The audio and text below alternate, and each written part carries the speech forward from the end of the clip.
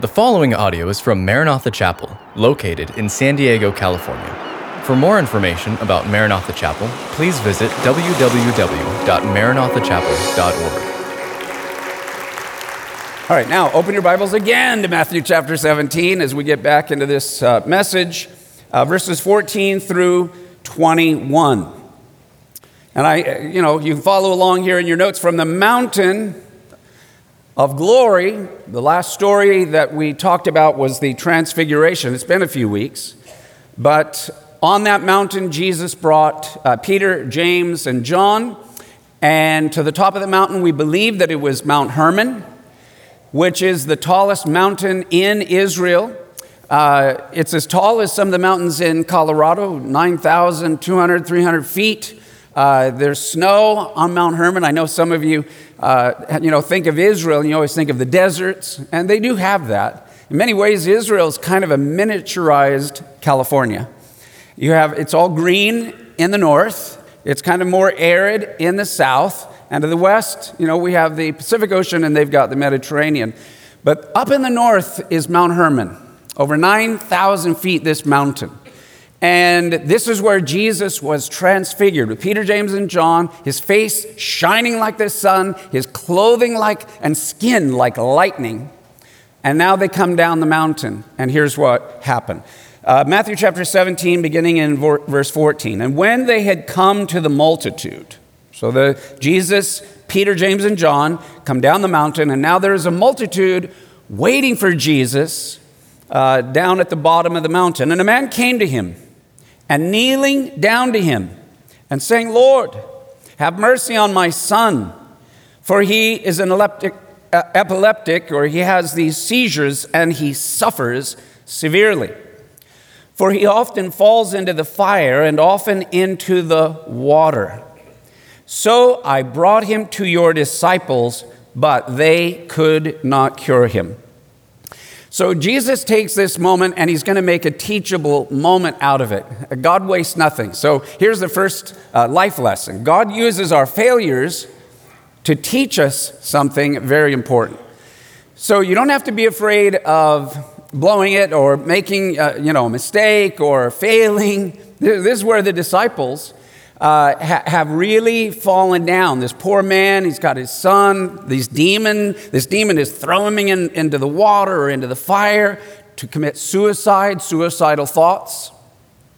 And as I thought about this story, as I read through and follow the headlines of what's happening today, right now, for many, many reasons, a lot of it driven by social media, everybody's on their device, on their phone, and locked into all of this stuff that is happening.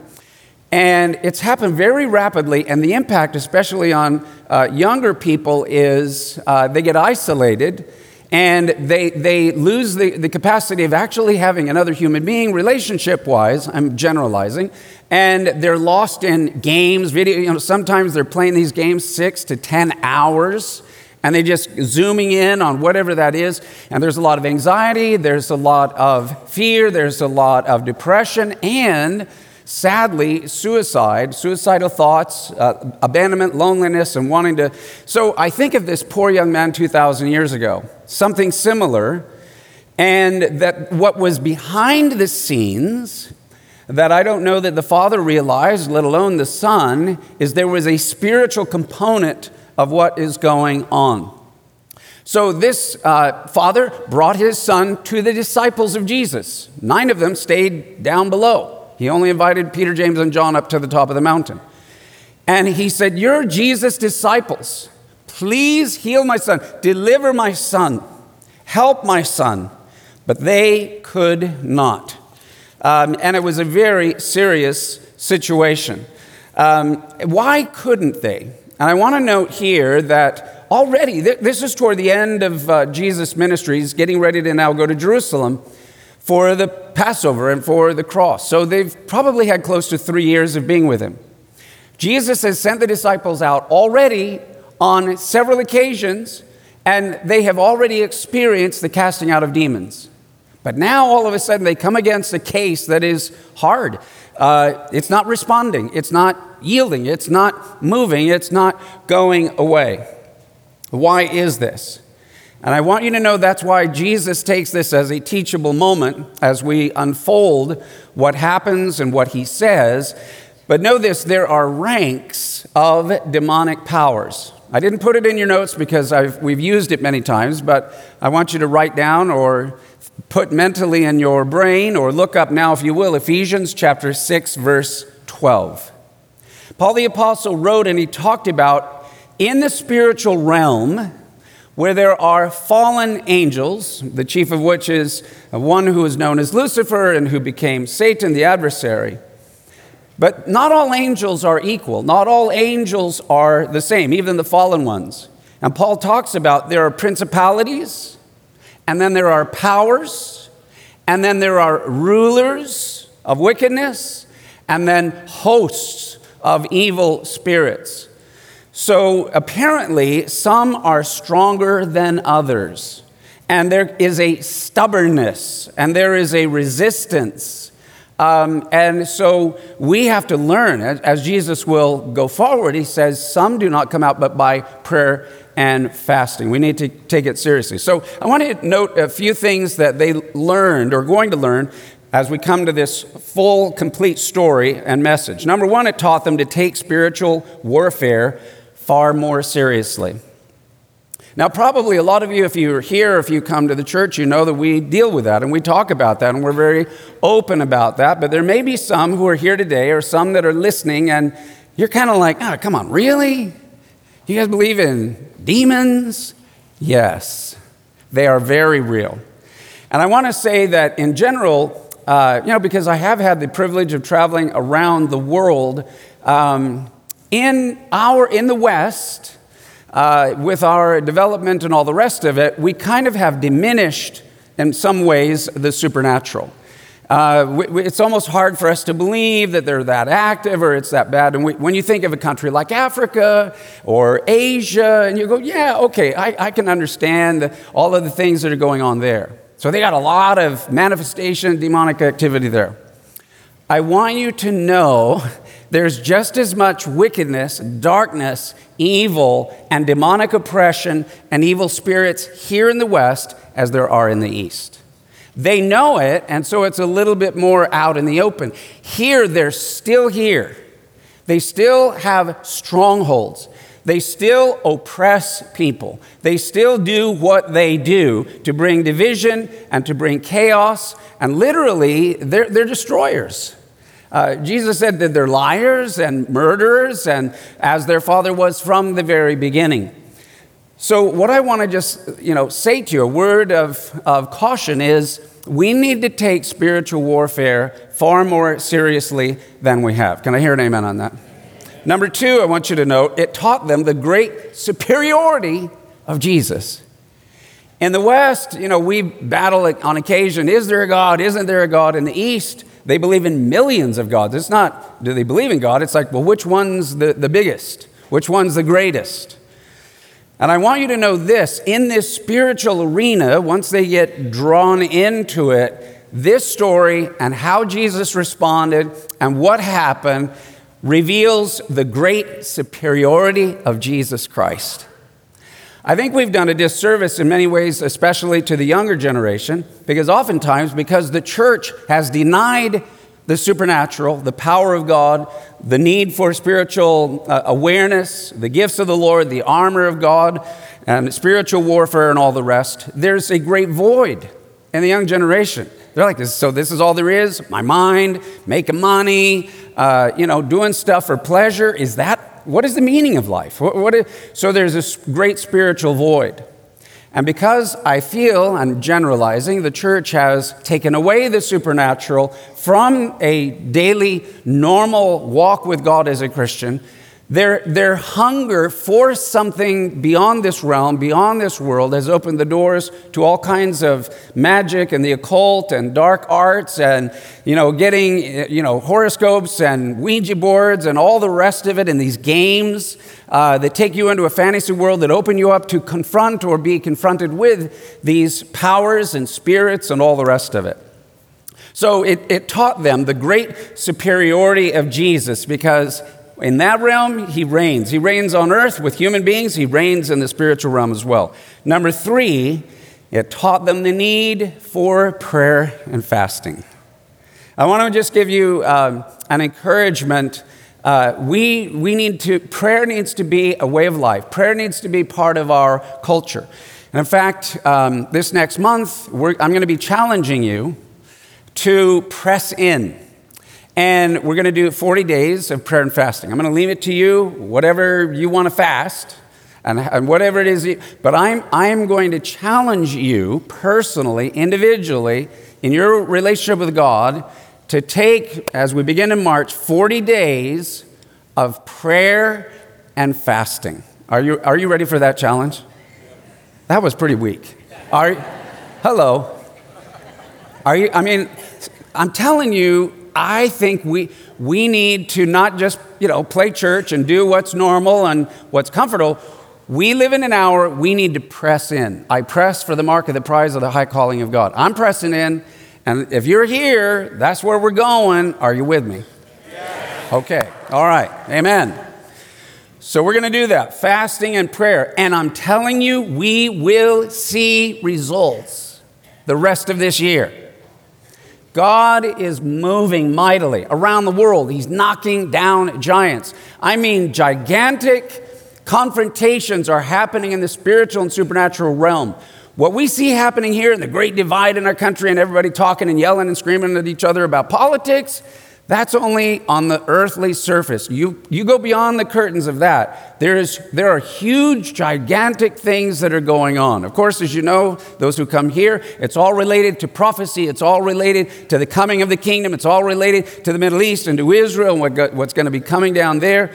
So it's going to be exciting to see what God does in response to prayer and fasting. Now look with me at the next 2 verses, 17 and 18. I brought him to your disciples. They could not cure him. Verse 17, and then Jesus answered and said, O faithless and perverse generation, how long shall I be with you? How long shall I bear with you? Bring him here to me. And Jesus rebuked the demon, and it came out of him. There was no drama. It wasn't drawn out. It happened immediately. And the child was cured from that very hour. So here's what I want you to write down as we think about and talk about these 2 verses. Jesus comes, deals with it, casts out the demon, and then immediately he is healed. Learn to close the door to demonic strongholds. All right? And I'm going to give you 3 words. I didn't put this in your notes, but it's something that I heard many years ago from my pastor that really, really helped me. When you're in a difficult situation and you're kind of like, you can't quite figure out what is going on. I don't feel good. I don't feel right.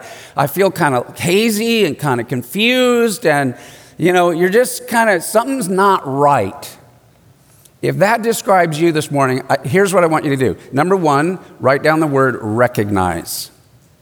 I want you, as a child of God, when those are the symptoms, recognize you're in a spiritual battle. You're being messed with by evil spirits, and those are often the signs. We need to recognize it. Sometimes deliverance from darkness, depression, oppression, just weirdness, and even not feeling good or feeling out of it or whatever. Sometimes deliverance comes just by recognizing, I put my finger on it. Now I know what it's all about. God loves you and has a wonderful plan for your life. Well, guess what? The devil hates your guts. He has a horrible plan for your life. He wants to make you miserable. So, recognition, recognize. Now I know what the source of all this malaise is. Recognize. Number 2, once you recognize, resist.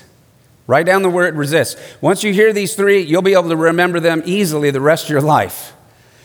The Bible says, resist the devil and he will flee from you. Don't resist him and he'll keep hanging around and bring you further down and further into the darkness.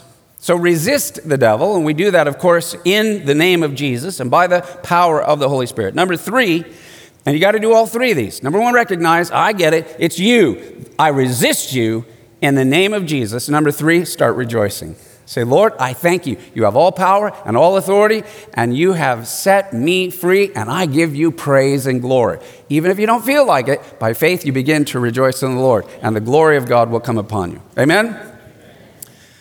So it's interesting also here, verses 17 and 18. This boy's obviously he's got these seizures, but there's a demonic element to it. Now, here's what we don't want to say. We don't want to say that every, seizure or sickness means that you're demon-possessed, obviously. That's not always the case. But sometimes it can be the case. And I will say that as we've gone through the gospel, often as Jesus healed people, there was also a component to the healing that was delivering them from the influence of demons. And I think that's very important to recognize because often demonic spirits, they hang around any kind of weakness that we have. And especially if we're physically, tired, we're battling, we got this ailment or disease, whatever that we're fighting. And so they jump on with a spirit of anxiety, a spirit of fear, a spirit of darkness, spirit of depression, spirit of hopelessness, whatever. So they need to be resisted. And so the demons are very subtle. They like to hide. They like to control. They like to twist. And so Jesus rebuked the demon. That we just say, I recognize where this is coming from and renounce it and resist it and reject all this evil that has come in the name of Jesus. And then God touched him and healed him. I believe that sometimes we need to be delivered from the demonic oppression. And by the way, I do believe that there are some that actually get possessed, but I think that full-on possession is rarer, and I think oppression is much, much more common. Christians cannot be demon-possessed, but they can be demonically oppressed from the outside. Amen? It's a very, very real thing. So what I want to ask you this morning, demons feed off of our fears and our anxieties. And that's often what, takes the illness and can make it even worse. I also want to say that they gain access to us through attitudes that reside in our hearts. Listen to that again. Demonic spirits have a way of gaining access to us through our attitudes that are not in alignment with God's word that reside in our hearts. Paul the Apostle warned the believers in Ephesus not to allow Satan to use their anger against them. I want to have you read this scripture with me. Ephesians chapter 4, verses 26 and 27. Let's read this out loud. Be angry and do not sin. Do not let the sun go down on your wrath, nor give place to the devil. Okay? Now, in your notes is the word, hopefully it's there, the word topos. Is that in there somewhere in a little paragraph there? Okay. Topos, that's the Greek word that is translated in English as place. So don't let the sun go down in your wrath. In other words, if you're angry, it's okay, but don't sin. It's not a sin to be angry, it's what you do with the anger. And then he says, what is it to be angry and then to move into sin? It's when you hang on to the anger and don't let it go. By the end of the day, you should have dealt with it. You feel it, you recognize it. It's an emotion. It's not sin to be angry. There's things that happen that make us angry. That's okay. Some people have the wrong idea that being a Christian is controlling your emotions and you always just feel nice and happy all the time. No, that's not even being human. God gets angry, and there's certain times righteously we should be angry. But where it becomes sin is when we hold on to it, we nurse it, and we let it deepen and grow, and it metastasizes within us. So don't let it go from one day to the next. If you're carrying anger from one day into the next day, and to the next day, and to the next day, it can become a stronghold for the enemy. And so he says, don't give place to the devil. Don't give topos. Topos in Greek means a spot, a location, as a position, a home, or a tract. That Greek word topos is where we get our word topography from. In other words, Paul is saying, don't give ground or territory to the devil. So here, while I don't believe that a Christian can literally be possessed by a demonic spirit, if you are in sin, if you are nursing anger or bitterness or through addictions and the various things, you give a little bit of territory, a little bit of topos, a little bit of ground, that devil's going to hang on to it. You invited him in. You let him in. It was a window through your soul, through your heart, which is not right. It's like a little open door, and they'll grab it. And then what they want is for you to nurse it so that they get more ground and more territory. And that's where oppression can be very, very serious. So I want to ask you this morning, are there any open doors in your life to evil, to darkness, to demonic strongholds? Are there any addictions that you need to confess and get rid of? Drugs that are being abused, sex, pornography, visually, whatever, because we need to be careful that you do not want to let not 1 inch of ground do you want to give to the devil. Not to your mind, not to your thoughts, not to your heart, not to your emotions, not to your spirit certainly, or anything else. Now, is there anything occult that is, some Christians, maybe they don't know, they haven't been taught or told or whatever, and the worship of anything other than the one true living God, anything in your home, anything from your past, books and amulets and, even those objects that were used in something that is dark or something that is evil or something that is opening the door. Look, there can be the dark side. Wow, we want to worship the devil. But there can be the light side. Oh, we're white witches and we only do good things, but a little bit of, Eastern gods and goddesses. And then you try to mingle it all together in your Christian walk. You're giving topos to the devil. You're opening a door. You're opening a window. And this is what happened to ancient Israel. Little by little, they said, well, we worship God on the Sabbath. We go to the temple. We do all the sacrifices. But then on the other days of the week, we kind of open to the other gods of the, Canaanites, and because their lifestyles kind of fit what, our flesh or whatever. So they tried to worship all of it together. And what happened is they gave topos, they gave territory, they gave ground to the enemy, and it got stronger and stronger and stronger. And the next thing you know, all they were worshiping was the idols, and God was left out, and God said, now my glory will be withdrawn. So we need to literally close every door. Here are some of the signs that maybe you've got a door open or a window open. Number 1 is their torment, mentally, emotionally. Number 2, voices. I'm not talking about that there are people that maybe have legitimate mental issues, chemically imbalanced, that need, some help in that way, or they need some medication. That is fine. But I also want you to know, over my many years of pastoring, and I have to pray and use discernment as people come in. Some have been literally, I know that they are physically sick, they have an imbalance, and they need attention.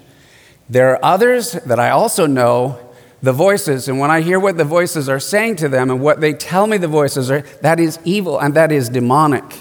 And it needs to be exposed and get to the root of it. Voices, unwanted urges, not only, appetites, the whole realm of the flesh, a constant fear. This is a sign that the enemy is oppressing you, is that you're living under a weight of fear. You can avoid it, you can distract yourself from it, but it's kind of like a root that can get a hold of you. Another one is you can never rest. You're never at peace.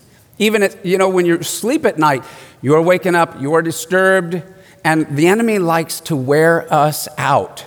Another one is uncontrolled anger, where all of a sudden you lash out and it's like, where did that come from? And you're just ripping the, wallpaper off the walls, and it's like, wow, it didn't even feel like me. Well, maybe it was not just you. Uncontrolled anger. And then, of course, depression, giving in. There can be physical sources, and there can be mental and emotional. You need encouragement, but there can also, you have to use discernment. Sometimes depression can be a sign of all that. When they get a foothold, they do not want to let go. And as Paul mentioned, there are different rankings of them. Some of them are stronger than others. You may need help. You may need, that's why we prayed at the beginning of the service. We need to pray for one another. We need to watch out for one another. We need to watch out for those who are younger than us, to pray for them, to be sensitive to what's going on in their lives, to look over them, and so that we might minister to one another. Look what Jesus said in the Gospel of Matthew. This is in the Sermon on the Mount, and I think it's a very good scripture for us to read about closing the windows and the gates and the doors of our lives to evil. Let's read this out loud. The lamp of the body is the eye. If therefore your eye is good, your whole body will be full of light. But if your eye is bad, your whole body will be full of darkness. If therefore the light that is in you is darkness, how great is that darkness? I love it that Jesus came, he rebuked the demon directly, and it left, and the boy was healed, and he was cured. The boy was free to play with other boys, free of seizures, free of fear, free to be a boy, free to be set free in Christ. All right, so let me just quickly add this one. Two doors that most often give the enemy territory are anger and unforgiveness. Anger, like I said, anger's okay, just don't sin. What sin? Going more than one day, holding on to the anger. More than one day. Let it go. If there's something that, even now, a memory, something, and look, we all get in a fallen world where people are always making us mad. And so you have to constantly be letting that anger go. And number two, forgiveness. How many of you are glad this morning that when God forgave you, He forgave you of every little thing you ever did wrong? Can I hear an amen on that?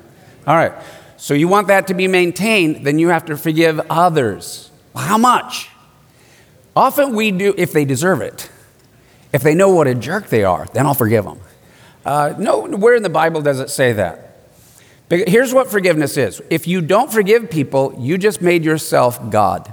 Let me say that again. If you don't forgive people, you just made yourself God. Why? Because God is the only one in the universe worthy to be the judge. And people are so afraid, well, yeah, but I want justice. God's into justice, but not your justice, not your sense of it. God works. How many are glad that when you deserve judgment, God was gracious and God was patient and God was merciful? The goodness of God leads to repentance. Romans chapter 2, verse 4. So be careful. So let go of anger. Let go and be willing to forgive constantly. Okay, let's go on to the last one here. Verses 19 through 21. And then the disciples came to Jesus privately. So they kind of got embarrassed. Well, we cast out demons before, but we couldn't do this one. Mark tells us they were in a home. So he came to him privately, and they said, hey, why couldn't we cast it out? So Jesus said to them, because your unbelief. For assuredly I say to you, if you have the faith as a mustard seed, you will say to this mountain, remember it could be Mount Hermon, 9,000 plus foot mountain, move from here to there, and it will move. And nothing will be impossible for you. However, this kind does not come out except by prayer and fasting. So basically, Jesus says you failed because of the littleness of your faith. What does that mean? And what is great faith? Jesus said it's not about faith. It's about having mustard seed faith. Here's what I think happened. Apparently, the 9 disciples, this man comes, they have pity for him, compassion. You look, my son, he gets thrown into the thing. And so they go, okay, we rebuke you in Jesus' name. And still it's just, he's going around. And which reminds me of a story. I got to just throw this in. Can I tell you a quick story? I mean, so one time in a Sunday school, this was at the church back at I think Horizon. Anyway, the Sunday school is like all concerned. There's a kid, we think he's demon possessed or whatever. So they grab the parents and, we think you're, and they go, oh man, is he doing Hector again?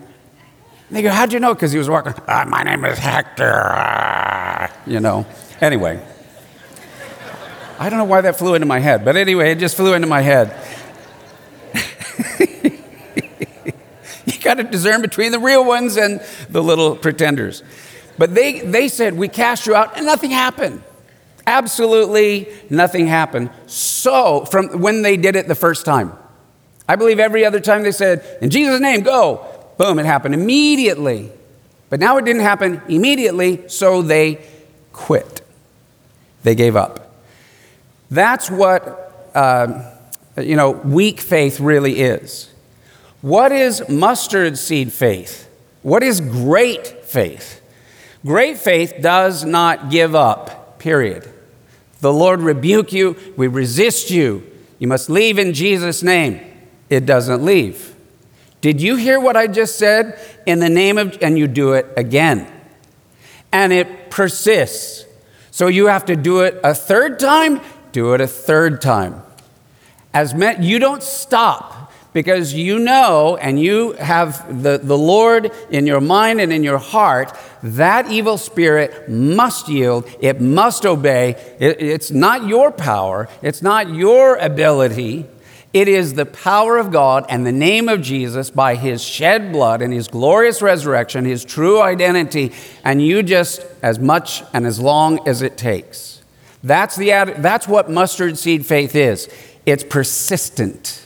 It never yields. It never stops. You don't stop praying for a prodigal son or daughter. Because here's what I've heard over. Well, I prayed and God didn't answer my prayer. And therefore, it doesn't work, or he is not real. Do you know the moment you say that, you just revealed you didn't believe in the first place? You were wanting God to prove something to you. God doesn't need to prove anything to you. And the reason nothing happened wasn't because of God. It was because you didn't have faith and trust. In order to connect the power of the supernatural in heaven, you have to have a relationship. You have to have connection, especially with one that is stubborn and resistant. So here's what Jesus basically is saying this. You don't need to have great faith. All you need to have is a tiny little bit of faith that says, I'm not moving. I am not quitting. I am not stopping. And you must yield, and you must leave, and you must be gone in the name of, and you just stay there over and over as long as it takes until the demons finally scream and leave. Can I hear an amen on that? That's mustard seed faith. Mustard seed faith is about persistence. Real quick, I want you to look at this scripture. Jesus told a couple of illustrations. Luke 11, verse 8. Let's read this out loud. I say to you, though he will not rise and give to him because he is his friend, yet because of his persistence, he will rise and give him as many as he needs. It's talking about, go and hey, getting the judge up in the middle of the night or whatever, and he doesn't want to get up. It's inconvenient, but persistence gets him out of bed. Look at the next story, Luke 18, verse 5. Let's read it. Yet because this widow troubles me, I will avenge her, lest by her continual coming she weary me. He didn't want to give in. It wasn't convenient. It's not, but she's so persistent, I yielded.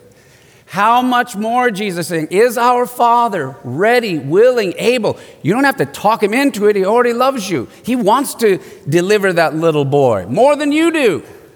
But he's looking for faith. Not great faith, not a lot of faith, not a huge amount of faith. All I need is a mustard seed. But I need to know that you're serious. I need to know that you mean business. I need to know that you actually believe I am who I am and that I have the character that I have and that I will hear it and I will bring the deliverance. So, man, when you get that kind of faith, I will not let go. I will not move, and I will pray. And I will pray for my spouse or for my kids or for my prodigals or whatever else. And I will not let go. Then you're going to see the explosive power of the glory of God. Amen? Amen. Okay, let's close our Bibles. Put away your notes. Thank you for listening to this podcast from Maranatha Chapel. If you haven't already, please subscribe for weekly messages. Feel free to share this podcast and join us for our weekend services, held Saturday evening or Sunday morning. Visit our website at www.maranathachapel.org for more information.